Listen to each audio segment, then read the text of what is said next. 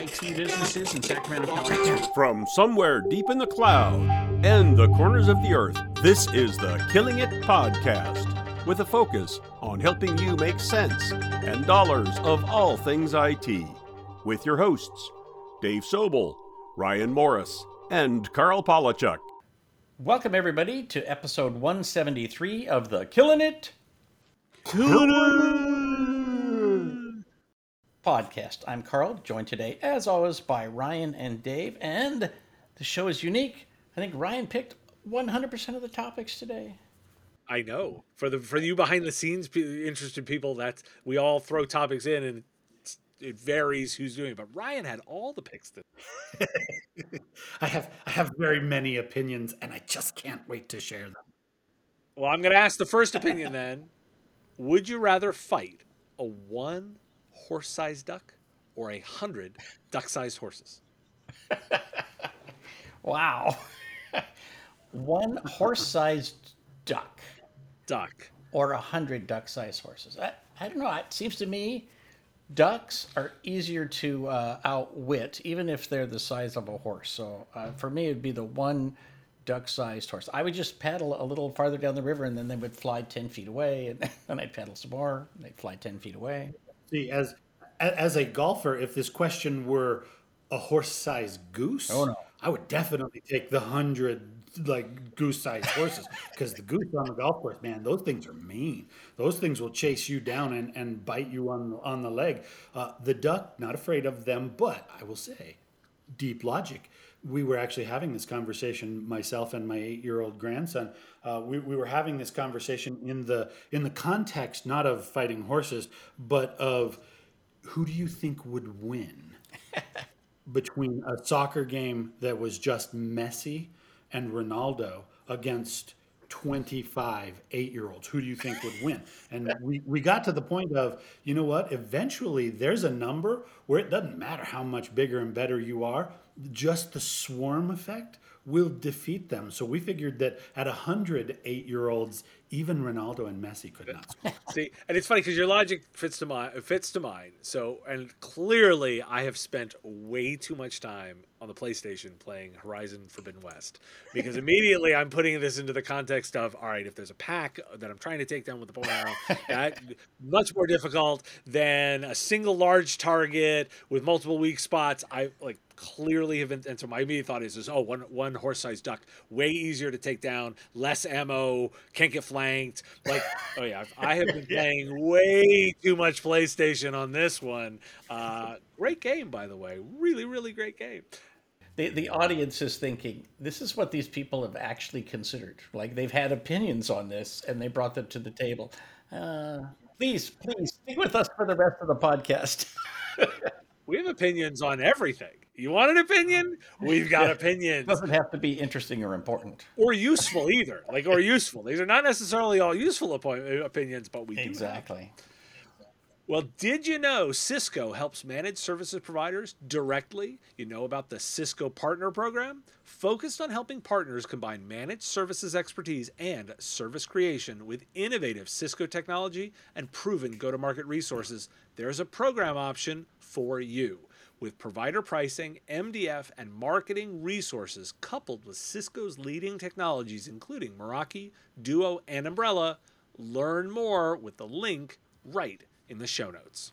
Our first topic today is about a couple of new acts that were passed in Europe. One is the Digital Markets Act, DMA, and the other is the Digital Services Act, DSA, both intended to punish large tech companies for being large and also fill some gaps of enforcement with GDPR, which I guess it wasn't big and cumbersome enough, so they needed to fill in some gaps. But basically, it put some requirements on these large tech companies to do things like enforce some of the laws and to fight illegal activity on their platforms. And the penalties, as the EU tends to do, are gargantuan, could be 10% of their revenue, which is unbelievable. But the basic idea is, hey, you guys exist in an international arena. So you can't just say, well, we're just going to go where the taxes are good and ignore the rest. You have to participate in that community, and that includes enforcing some of the laws and making sure that the people who use your platform are not abusing our culture. Thoughts? I love watching European politics and then play this all out because if they are really good at this, they have figured out certain details about making laws work. I think I want to acknowledge there's a healthy space whether how effective or how well crafted certain parts of them are, but they take on a particular problem, they define it reasonably well to the point where you can clearly understand the problem they are trying to solve, and most importantly, they make the penalty hurt. And they want the penalty to hurt because you do not want someone to look at violating a law and simply say, no problem, I will happily pay the fine on that because I can make more money and include that fine in my cost of operations. We're talking about this just as a bunch of allegations around Uber and their behavior in the past comes out. That's important to look at because they were analyzing the penalties for doing something as close to zero, and so they would do it anyway to drive business growth. This is intentionally designed to offset that, and it's why it's so smart. Now, again, we can have some discussion around whether or not they can truly regulate this. If it's effective, will it have the results out? But at least structurally, you look at the Europeans and they got a lot right.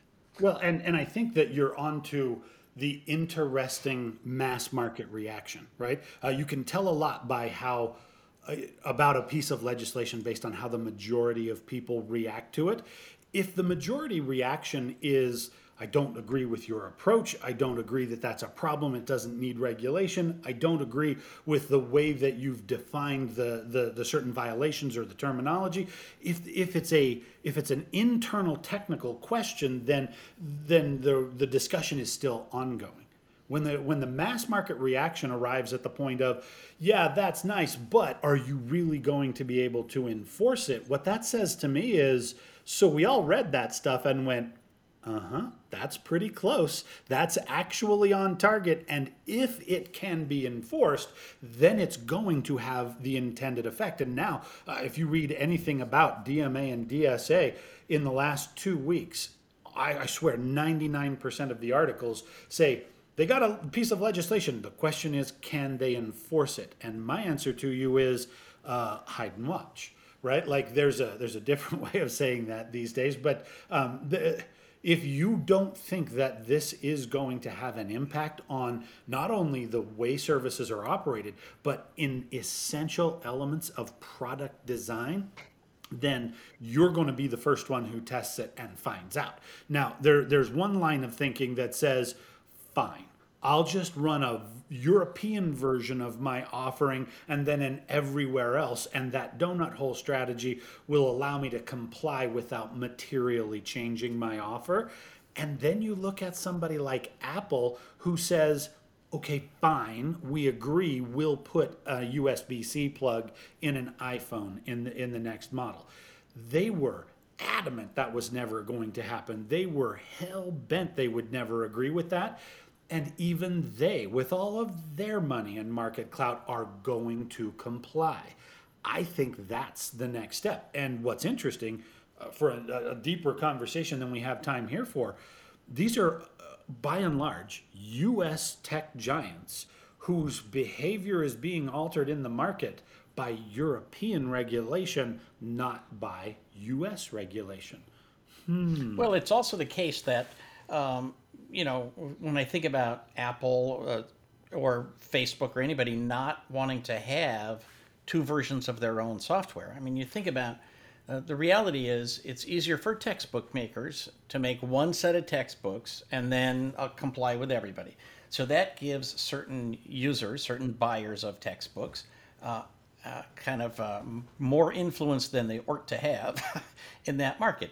The question is Europe becoming the de facto arbiter of what's good and right and wrong on this front simply because in order to be compliant in Europe, everybody's changing their product for all of the free world. It might be different in China, it might be different in Russia, but certainly in North America, we're going to get the European version of Facebook, Twitter, LinkedIn, and so forth. Well, and especially because the U.S. isn't weighing in when at the federal level we don't have laws. We're not bothering to participate. To your point, that we do have some laws, but if it's literally a marketing decibel, it's like, as much money as we spent on lost paper clips last year, that's the fine.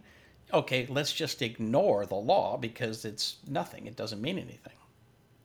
Right. Yep. I mean, and especially, that's really where it comes down to is when you look at it and go like, well, there's nearly nothing at U.S. and the laws don't matter, but we want to do business in Europe, so we'll just go be compliant with that, and we'll get the general benefit in a single product line of doing well enough in a market that clearly, apparently doesn't care about those things, And by the way, that's a totally rational way to approach this.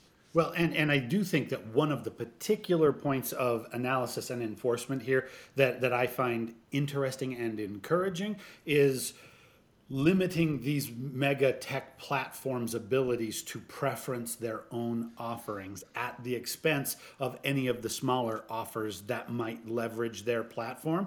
I think it is high time for us to get back to a place where technology enables an open competition market and not mega platforms who can squoosh anybody who decides to come in and try to compete with them. I'm a capitalist and an entrepreneur, and I absolutely believe that it's too much control in too few hands at this point, and this might actually reopen the gates of competition/innovation. It's also interesting. A couple of times. I think Apple was hit particularly hard with this.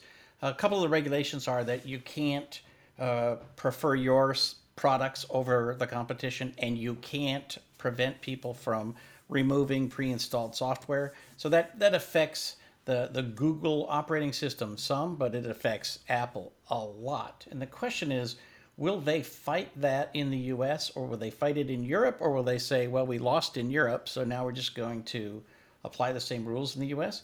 If there's one thing where you say, well, that might be something that changes their infrastructure so much that they might actually have two different sets of software for the US and Europe. Well, this will be interesting to watch out, and I will remind any small player, you may think you're a small technology player, like these guys all have cloud offerings, they're invested in building out their infrastructure. Oh, and by the way, these are generally the devices of choice in many cases for all of mobile when you put in Apple and Google. Microsoft is going to be part of this too, even though their offering looks a little bit different. So don't think this doesn't apply. But we're out of time, so I'm going to move us to topic number 2. I want to highlight an article in Protocol where the headline almost tells the entire story. Cybersecurity teams need to fill jobs and improve diversity. They'll need entry-level roles to get there. And this is a walkthrough of some of the challenges of hiring right now and quote-unquote labor shortages. And what interested me most here was the angle of, I've been thinking a lot about what do entry-level jobs look like, and are we giving opportunities for people to train on the job through apprenticeships, through proper entry-level jobs. And when you read job listings, everything looks for a dream candidate that does not exist. When you don't have enough cybersecurity talent out there, why are you looking for the talent that isn't out there? You may have to build it. That was where I was coming from on this. Right, Ryan, I'm going to throw it to you because this was an article you threw out there. What was your kind of highlight here? See, I went where you went from just a market quantity point of view. The market will supply whatever resources are in demand and are lucrative to provide. The fact that there are not enough cybersecurity professionals is not an indication that we don't have a need or a crying pain point that we have around all the blossoming cybersecurity threats.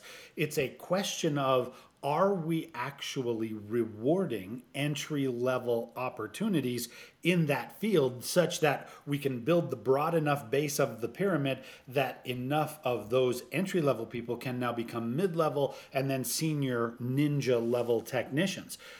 I think I don't think it's exactly a problem of economics. I think it's a problem of hero syndrome, right? I have spent enough years in and around the cybersecurity industry. I know enough white hat and black hat professionals to know that these are not people who do what they do to monitor blinking lights or to apply patch protocols or to run a macro to test a series of configurations. What they're here for is to have that late night all in hair on fire experience where they can come out and say, did you see how I saved the world?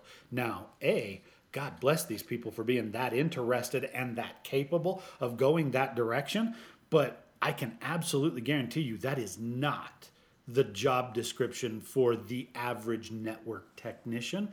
And because that's not what's interesting, there's this imbalance of, I only want to do ninja level things. I don't ever want to go there. Well, that's creating a moat between the geniuses and the mass market, which is great for their salary and career prospects. But B, it is absolutely preventing people from getting in at the grunt level and growing up. And we now have, every cybersecurity expert I have talked to in the past 24 months has said the problem is not the edge case of the rocket science attack and vulnerability.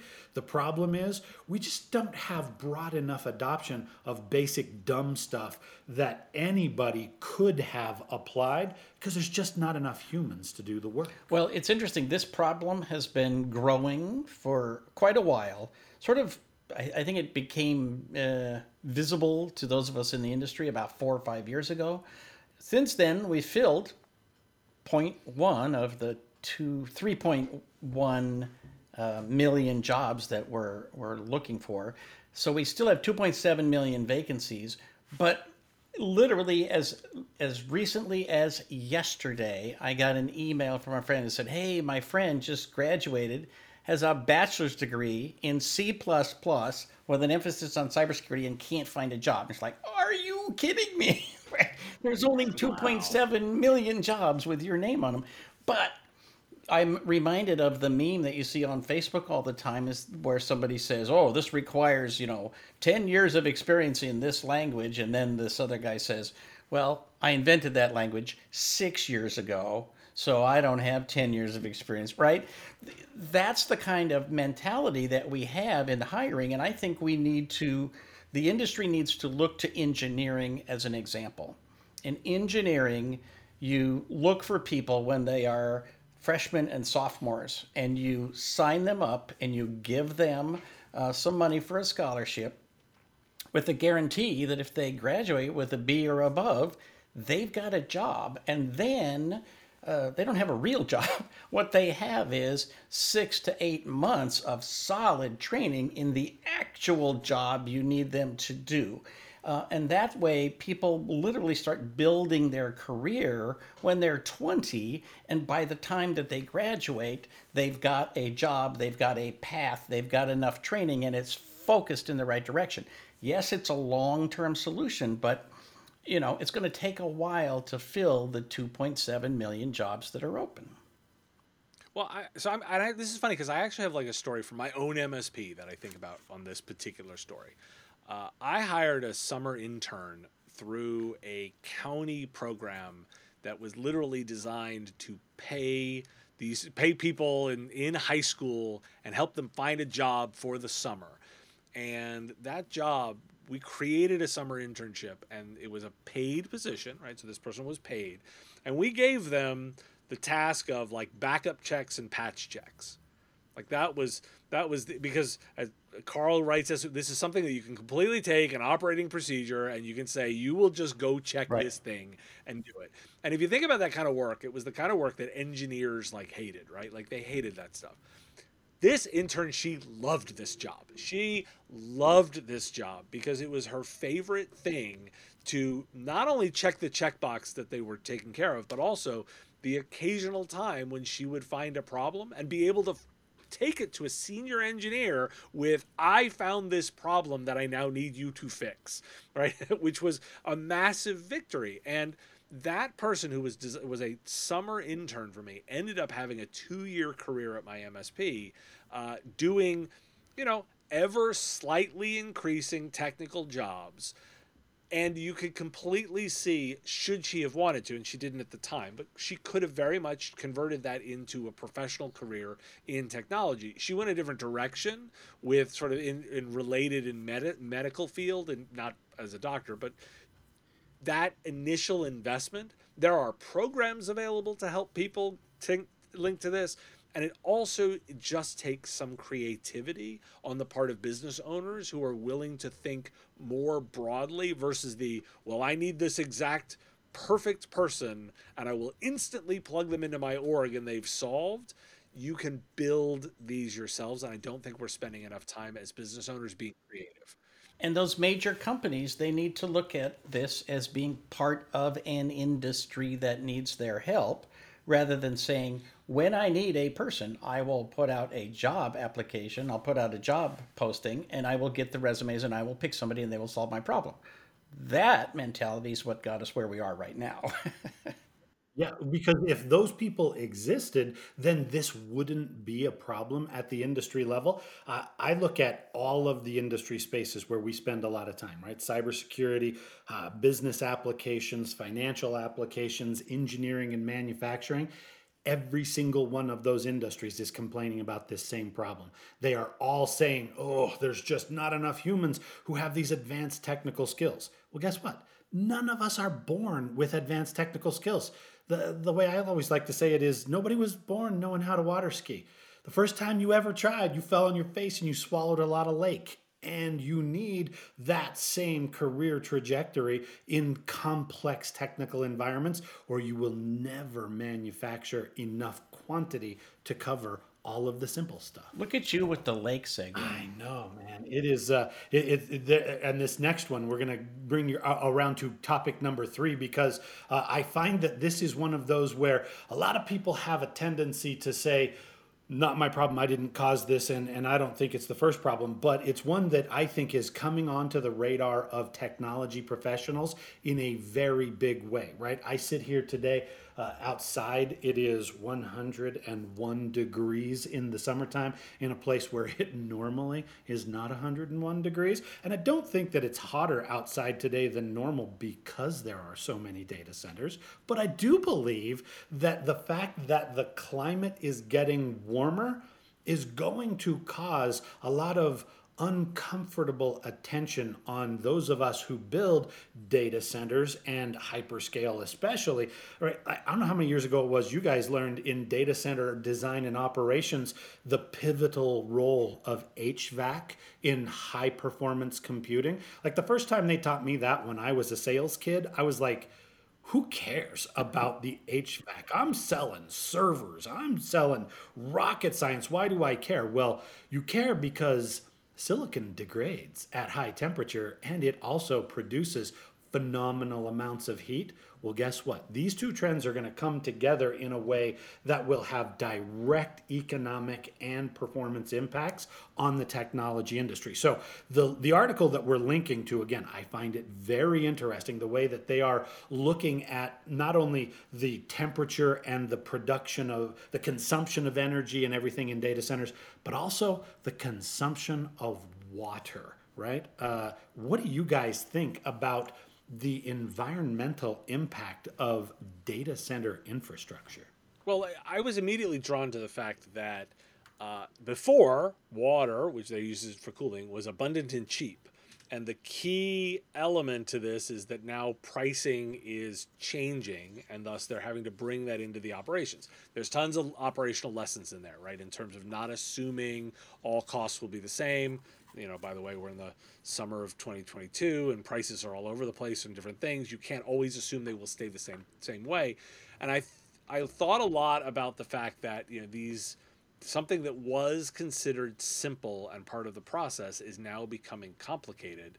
And again, these are the same organizations that at scale are going to be looking at this problem and saying, well, perhaps we can adjust, put some money in early to start looking at solutions to help offset that problem, because over a very long period of time with continued increases, that becomes very difficult, versus you might put in some money up front to start working on different solutions, help bring the price back down again by addressing the availability, and that may involve investments in climate. And that was where I was looking, saying, like, it's smart for these operations people to start looking at it that way. I hope they take the next step of saying, perhaps we need to be investing in our own future, particularly where the core of literally of a data center business, you need to keep that price managed over theoretically infinity. Right. And a couple of points. But first, let me just throw out a kudo to Ryan, who is Mr. Movie Buff, for not bringing up Chinatown. Water has been an issue, at least in California, for at least 150 years. And so it's not going away anytime soon. I will point out, one of the things that has to happen with data centers is they have to be local. It doesn't make any sense for me to, think about eBay. eBay's the perfect example. They put their servers where big populations are so that there's no delay, so I don't lose a bid simply because I was a second short. Same thing with financial transactions, right? You put the data centers where there's large populations so that trades can be made very, very quickly. The other thing I'd point out is that Las Vegas is, oddly enough, a tremendous example about saving water on a very large scale. We linked to another article here. Las Vegas has reduced their water consumption by 26% in the last 10 years while growing their population 750,000. One of my favorite quotes in that article is about how they are literally recycling everything at the city-wide level. You could open up every valve, every faucet, every shower in every hotel in Las Vegas, and you would not lose any water because it all gets recycled. That is freaking amazing, but it demonstrates that we can do things on a very big scale if we put our mind to it. In the case of Las Vegas, it's literally survival. We will cease to exist if we continue to use water at the rate that we grow. Data centers need to realize that they're in the same situation because they can't move. Like, data centers can't all go to Greenland because it's nice and cold, right? Microsoft can only put so many at the bottom of the ocean, as we covered a couple of years ago. But it's good that they're thinking about these things, but it has to be a problem at every city level, at every county level, at every regional level. See, I think that's an excellent point, right? We spend a lot of time in this industry thinking about it's virtual and the cloud and it's out there and it's not physical infrastructure. No, it's just physical infrastructure that somebody else owns and manages someplace else, but it still exists in reality.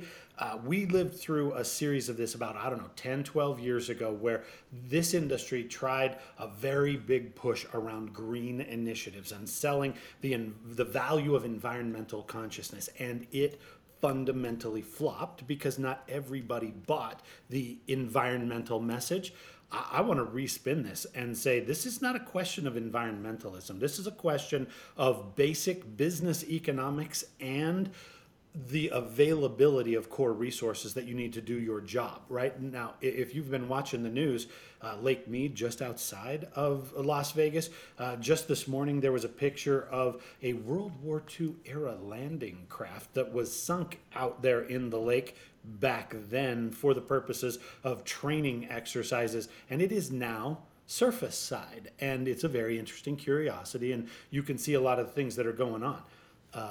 If a mega population center is running low on water and they have to choose, will we use our water for human consumption or will we do it to run a data center?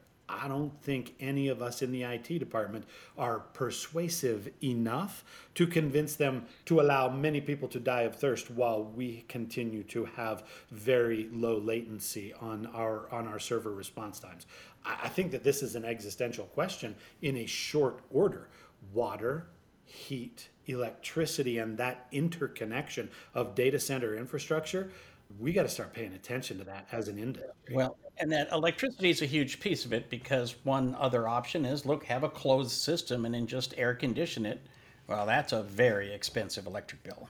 Well, by the way, as someone who was burned by trying to sell green IT back in, that did not work. But there's sort of two major flaws I looked at. The first of it, I thought green IT was a little too early, but more importantly, was trying to be mass management, where oftentimes the true impact we can make is in these centralized locations like data centers, again, power plants, like these. When you invest there, we know that, for example, most of the pollution comes from a measurable group of people that can be managed versus every single human being trying to reduce their bit by a lot.